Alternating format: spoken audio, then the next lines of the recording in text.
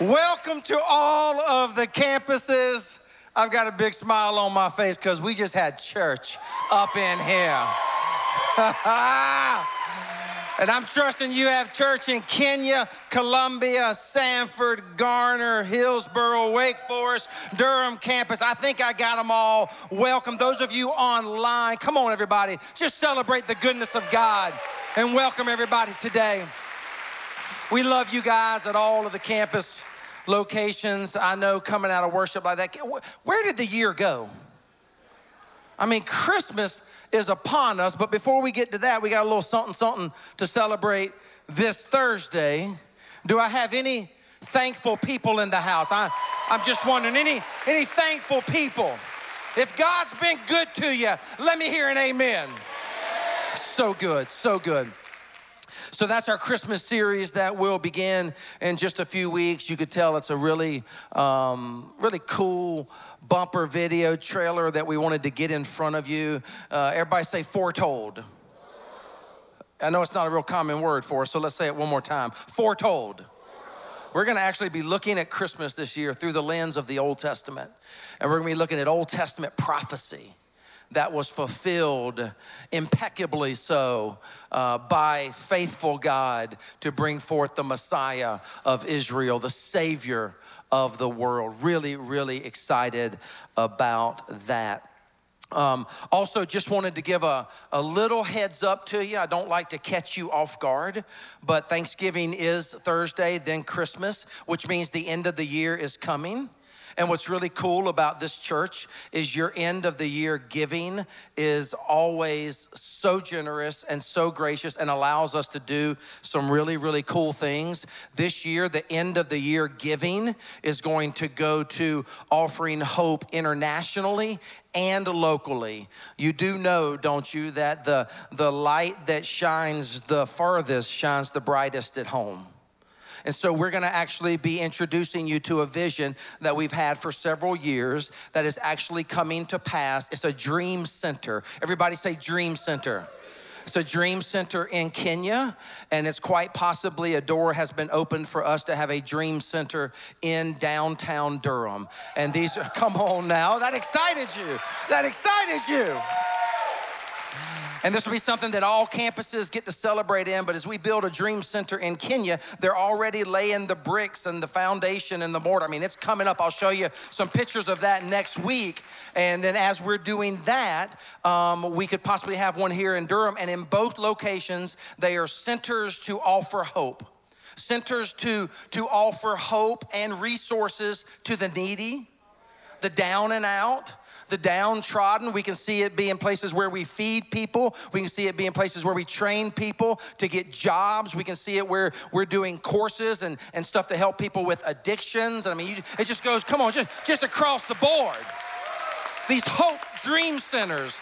And imagine, since God has already enabled us for many years now to have a campus in Kenya and 7 campuses here in the central North Carolina area and in Columbia, how cool would it be if he allows us to do a dream center in both locations? I want to ask you something and then I'm going to move on.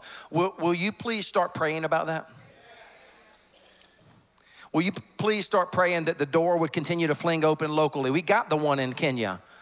Pray that the door will open up in Kenya, and then will you start checking your heart, examining your heart, and letting God lead you as to what we might give towards the end of the year to quite possibly have the largest end of the year giving offering that we've ever had that would enable us to go after this. Will you pray with me about that? Praise God. Hey, last but not least, and it's actually the beginning of where we're going today in the Word, I am so excited to introduce to you our guest speaker today. And you are going to be blessed. I'd like to tell you about one such woman of God named Tiana Spencer. Tiana Spencer is a wife, a mother of 3 girls, national speaker and Bible teacher. Having developed a passion for the scriptures at a young age, she has spent the past 20 years teaching, 20 years, church, teaching, discipling, and mentoring others to grow in their faith as well. She currently lives in Monrovia, California, where she serves on the teaching team at Fellowship Church under the leadership of Pastor Albert Tate. She received the biblical studies degree from Biola University. in Southern California and spends her time writing, discipling, and teaching others how to live an intentional life that pursues God, His Word, and everything else He died to give us. Let me tell you something, New Hope. You're in for a treat today. We have, God just keeps blessing us with these communicators that He connects me with that I'm able to bring before you. Nothing thrills me more than to put before you great women and men of God who can sling it and bring it. And I want you, listen, I was over here, we were worshiping like that right there, and I said, hey, we're just getting them ready for the word. And when she comes out at all of our campuses, I've told her, I said, there is not a church, I don't know of another church on the planet who really celebrates, and it's because I've always brought in the best teachers I can bring in. Do you know that I know pastors who, when they're not in the pulpit, they'll bring in low caliber speakers so that when they come back in, they look all good and stuff. And I'm like, no. We're gonna always bring in the best people of God to bring the word of God in the house of God to the people of God. And you are in for a treat today. I told her, I said, you won't meet a church like this. I said, they love guest speakers. They love the word. Can I get an amen? And I want you to do what you do. Now, the Bible says give double honor. Give double honor to those who handle the word of God. I want you to do what you do at all of our locations. Give it up for Pastor Tiana Spencer.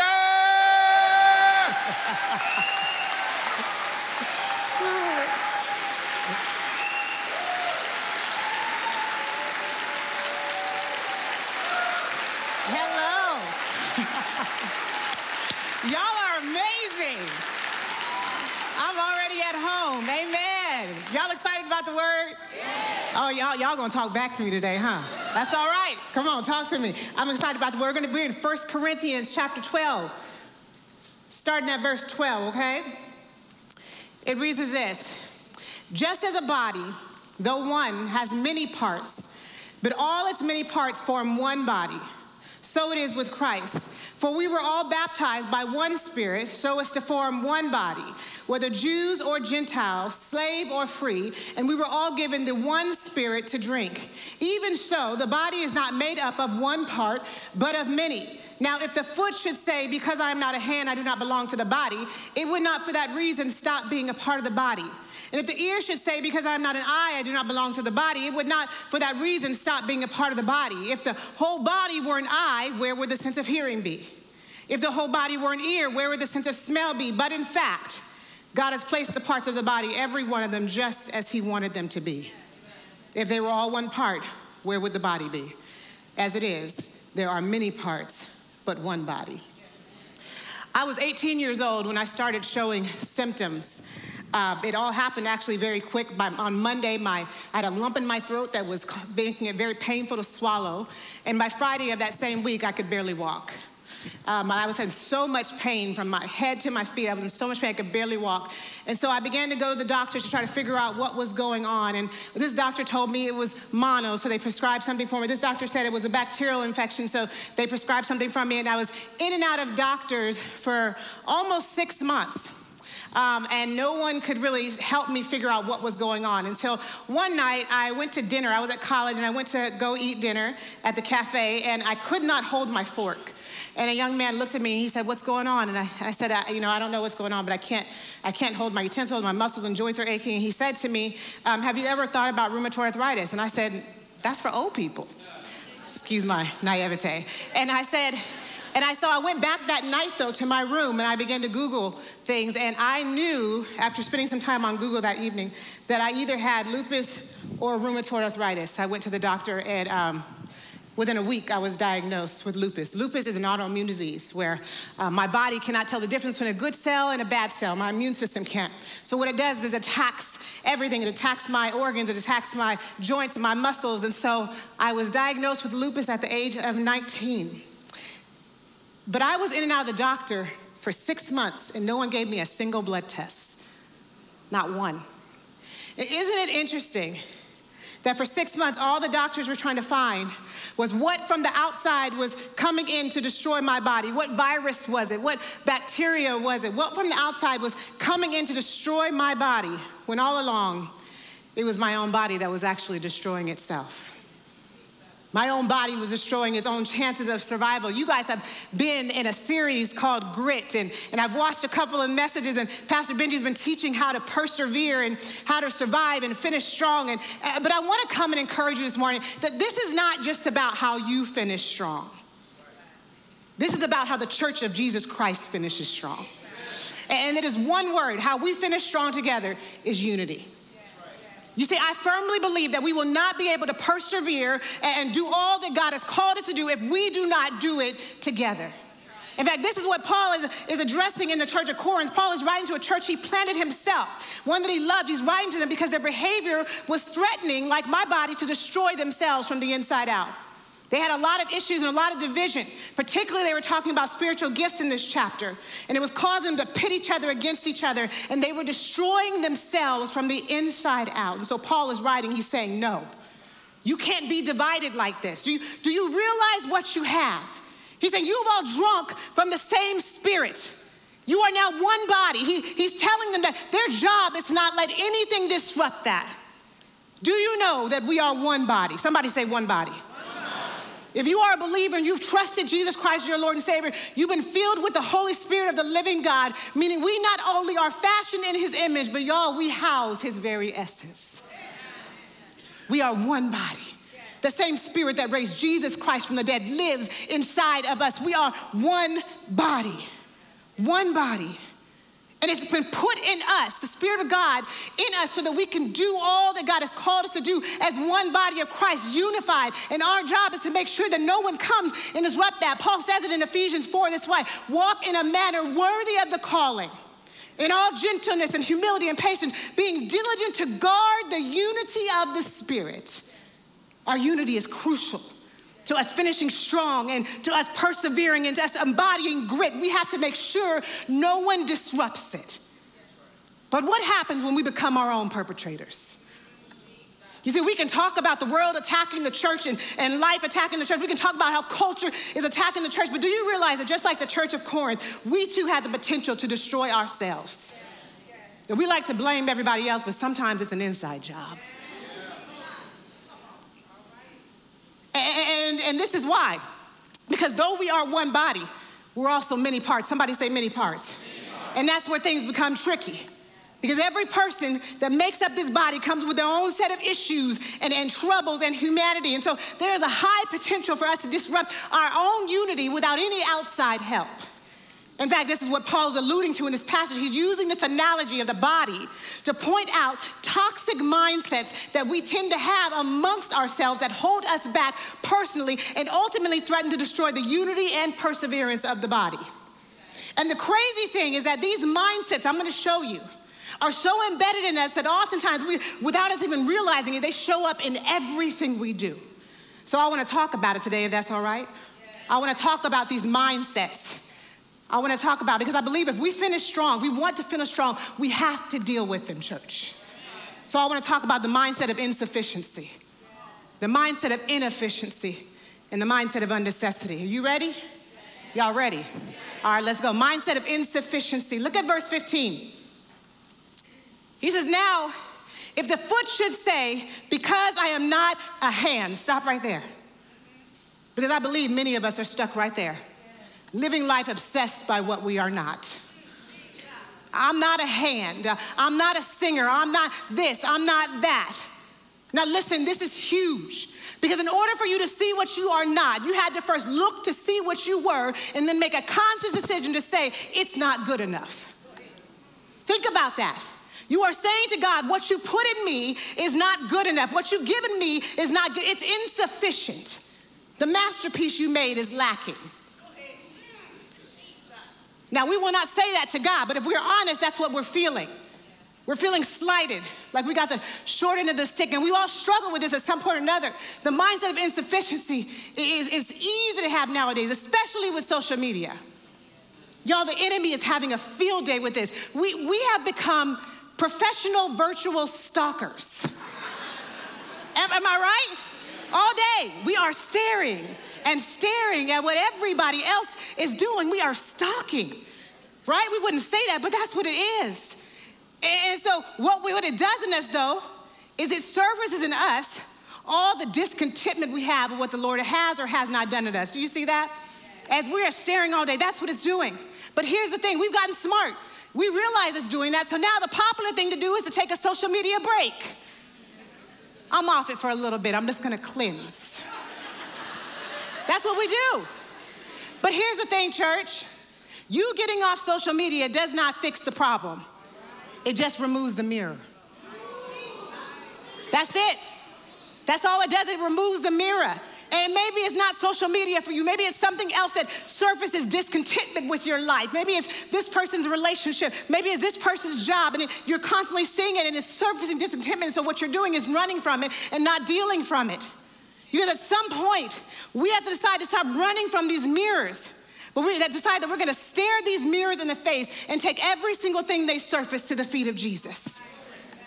Because if we don't, the tragedy is that we'll be so busy staring at all that we aren't, we will end up missing out on the beauty of all that we are. Y'all, this has been my story. I'm just gonna be honest, because I feel like we family.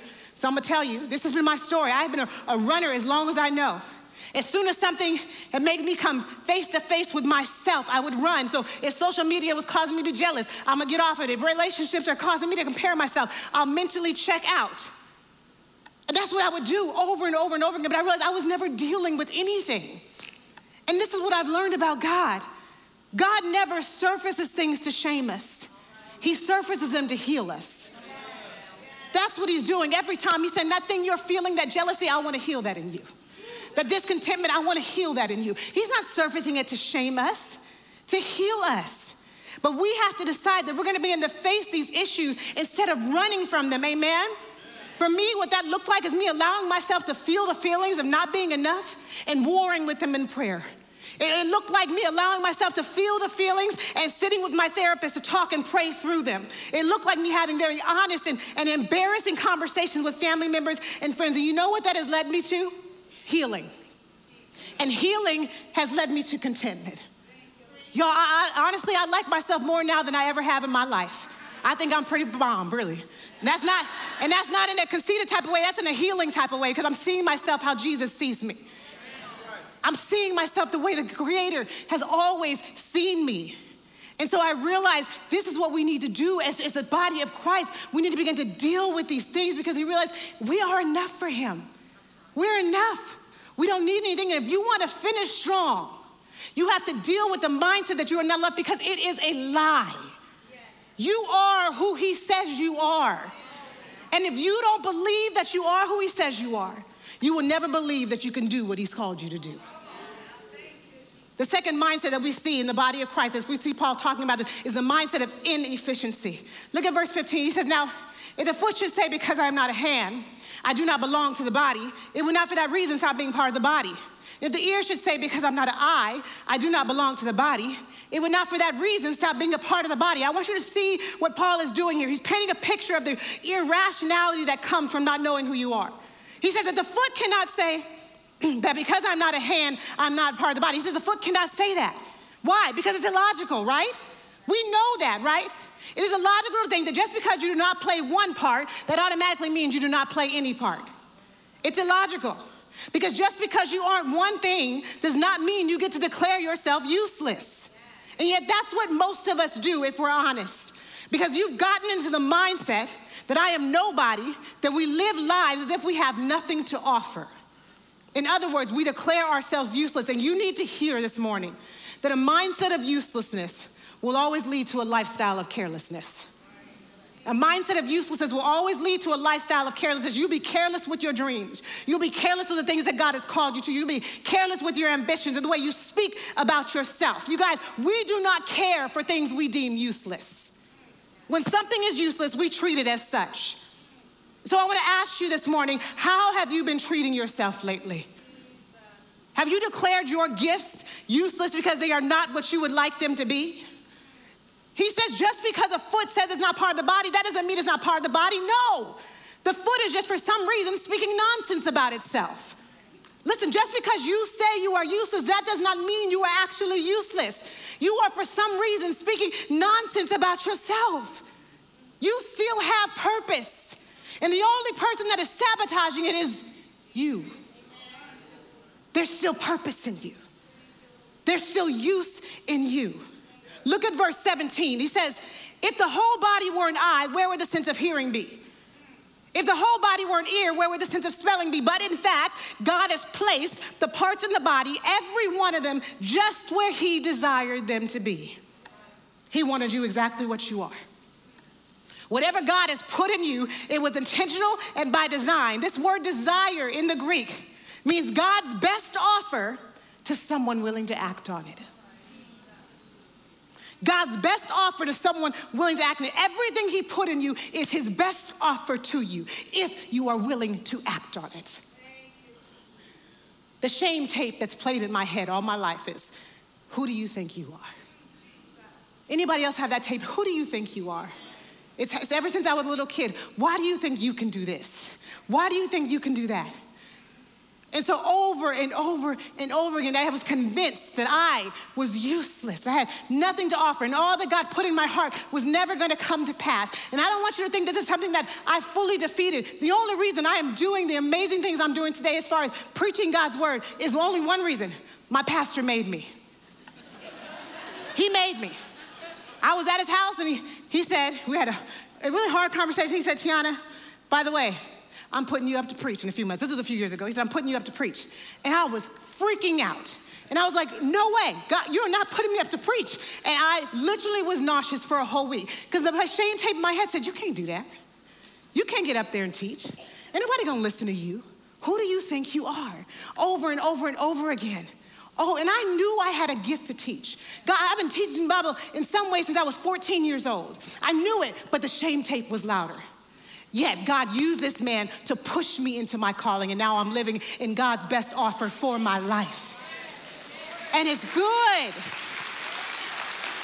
I get the insane privilege to travel across the country and teach and equip God's body. It has been amazing. It's been his best offer for my life. But if I'd have kept listening to the shame tape that said I was useless, that said I could not do anything, if I kept listening to it and allowing it to bind me, I would not be doing what God has called me to do. I would not be living in his best offer for my life. Listen, God's best offer to you is on the other side of your obedience.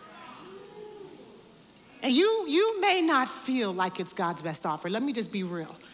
Because some of you are thinking about yourselves right now. This is it? This is his best offer for my life? You're thinking about it, and I'm just being honest because we've all been there. We're sitting there and we are discontent with whatever it is, and we're like, this is all, they get to do that, but this is the best offer for my life. And I'm saying to say to you right now, yes, act on it. Act on it. Maybe you don't fully understand it. I'm saying act on it anyway. As God reveals to you how he's gifted you, don't question it, compare it, or downplay it. Act on it and see what God will do. See how God will show up in that thing. It's his best offer to you, and you won't even know until you step out on faith and do what it is that he's put inside you to do. It's his best offer. You are not useless. You have purpose. Listen, the final mindset that we see in the body of Christ is the mindset of a necessity. Not only are you enough, not only are you useful, but church, you are necessary. You are necessary. And this might be the hardest one for us to believe, that you are necessary. Listen to what verse 21 says. He says, the eye cannot say to the hand, I don't need you. And the head cannot say to the feet, I don't need you. On the contrary, those parts of the body that seem to be weaker are indispensable. Listen, you are necessary. But the third toxic mindset that threatens the unity of the body of Christ is the belief that you aren't. But you guys, we are one body. Somebody say one body. You not loving who you are affects all of us. You not functioning in all that God has called you to function in affects all of us. You are necessary, but the thing is, it is hard for us to actually believe that, isn't it? I mean, sure, you may be able to get me to believe that I'm enough. You may be able to get me to believe that I'm useful and have a purpose, maybe, but necessary? No. No, why? That's where we stop, because logically we know that just because something's useful does not mean that it's necessary, right? We logically know that. And because we know that, it becomes easy for us to adopt a mindset that recognizes our purpose, but negates our responsibility. God, I know you put this in me, but I don't have to use it, do I? They'll be fine without me. Someone else will do it. And somebody else can probably do it better. Listen, no one can do what you do how God created you to do it. Somebody needs to hear this and really let it sit with you that nobody can do what you do the way God created you to do it. No one can do what I do the way God created me to do it. And I know that, and it's something I'm growing to learn, and everyone in here needs to get that. Everyone in here needs to understand that. Everybody is indispensable. Everybody is. Paul says, I don't care if they seem to be weaker. Everyone is indispensable. You see, the problem is that for so long we've equated visibility with necessity. And they're not related. We've equated visible, because the people up here, we're visible. You can see our gifts. The people on the worship team, the people who are teaching, and we think that visibility equals necessity, and they are not related. They have nothing to do with each other. God determines your necessity, not your visibility. God determines, and he said, everybody is necessary. Everybody, in order for the body to work the way it's supposed to work, everybody must be believing that they are who he said they are and that they can do whatever he put in them to do.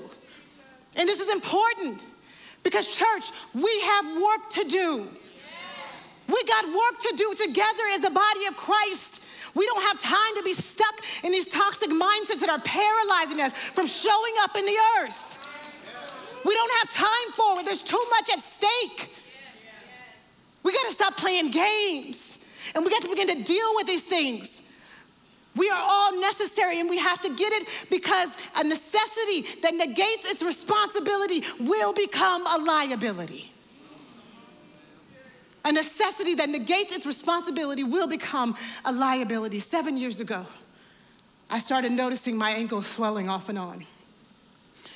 And shortly after that, my legs were swollen. And I went in to go see a doctor. I had my husband and my kids with me, and we got there, and the nurse took my vitals, and after she took my blood pressure, she looked at me and she said, ma'am, are you feeling okay? And I said, yeah, I feel fine, I'm just tired. And she just said, okay. I ended up going home, and I talked to my parents later, and I told them my blood pressure, and they said, Tiana, you need to go to the hospital. And I thought I was a little overreacting, but I went anyway, and I went to the hospital after waiting in the ER, got finally to the back, and they started taking my vitals again, and the nurse looked at me and she said, after taking my blood pressure, are you feeling okay? I said, yeah, I feel fine, I'm just tired. She said, okay. After a while, they did some blood work, and before you know it, my room was swarmed with doctors and nurses, and they told me, ma'am, your blood pressure is in stroke range, and we need to get it down right now before your brain strokes out. They said, you have so much potassium in your blood that your heart could stop. They said your blood cell count is so low that you need an immediate blood transfusion. Y'all, everything went downhill so quick, and I was trying to figure out how, because just the day before, I was just making lunch with my kids, and I felt fine. A few hours later, we found out that the reason all this was happening was because my kidneys were failing. The doctor said they were only functioning at 40%. So all of this chaos was happening in my body because of a kidney. One that was unseen and could probably be considered unimportant, yet this one organ had the potential to make all my other organs fail because it was not doing what it was created to do. Listen, I don't care if you think you are just a kidney. I'm here to tell you right now that you got work to do. I don't care if you think you are insufficient or inefficient. I'm here to say right now that you have work to do, and the body of Christ is dependent on it. Listen to me. take it from my personal experience that kidneys matter. They matter. We got work to do.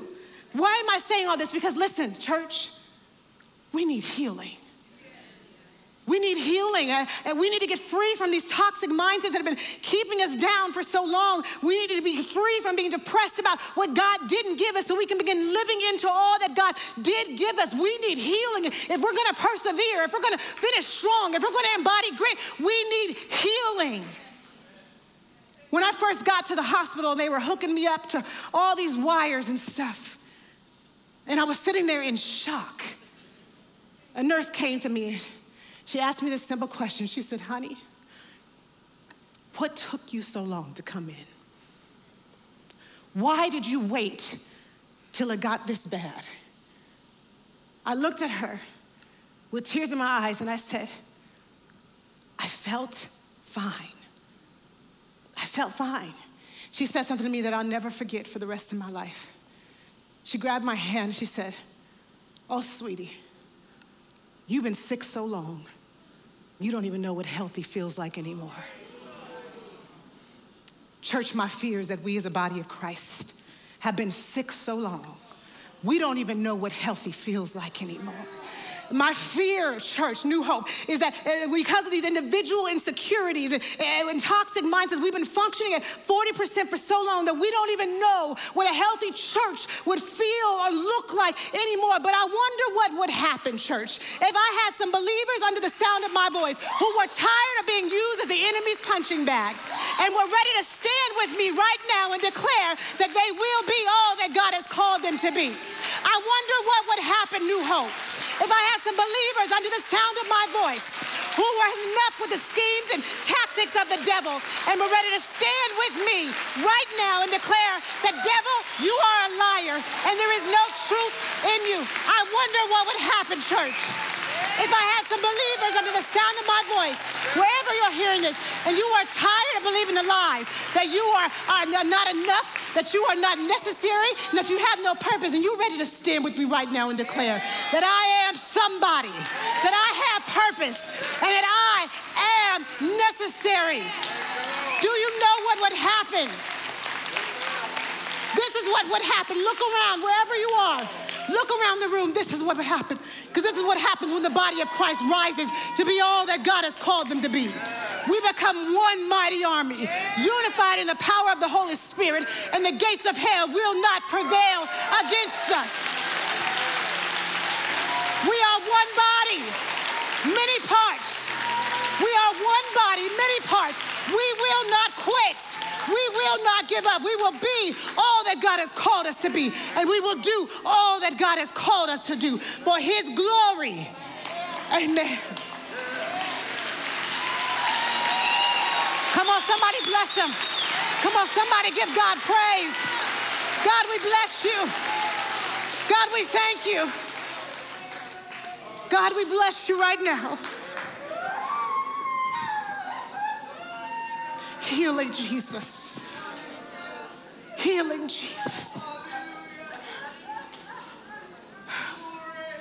Show us who we are.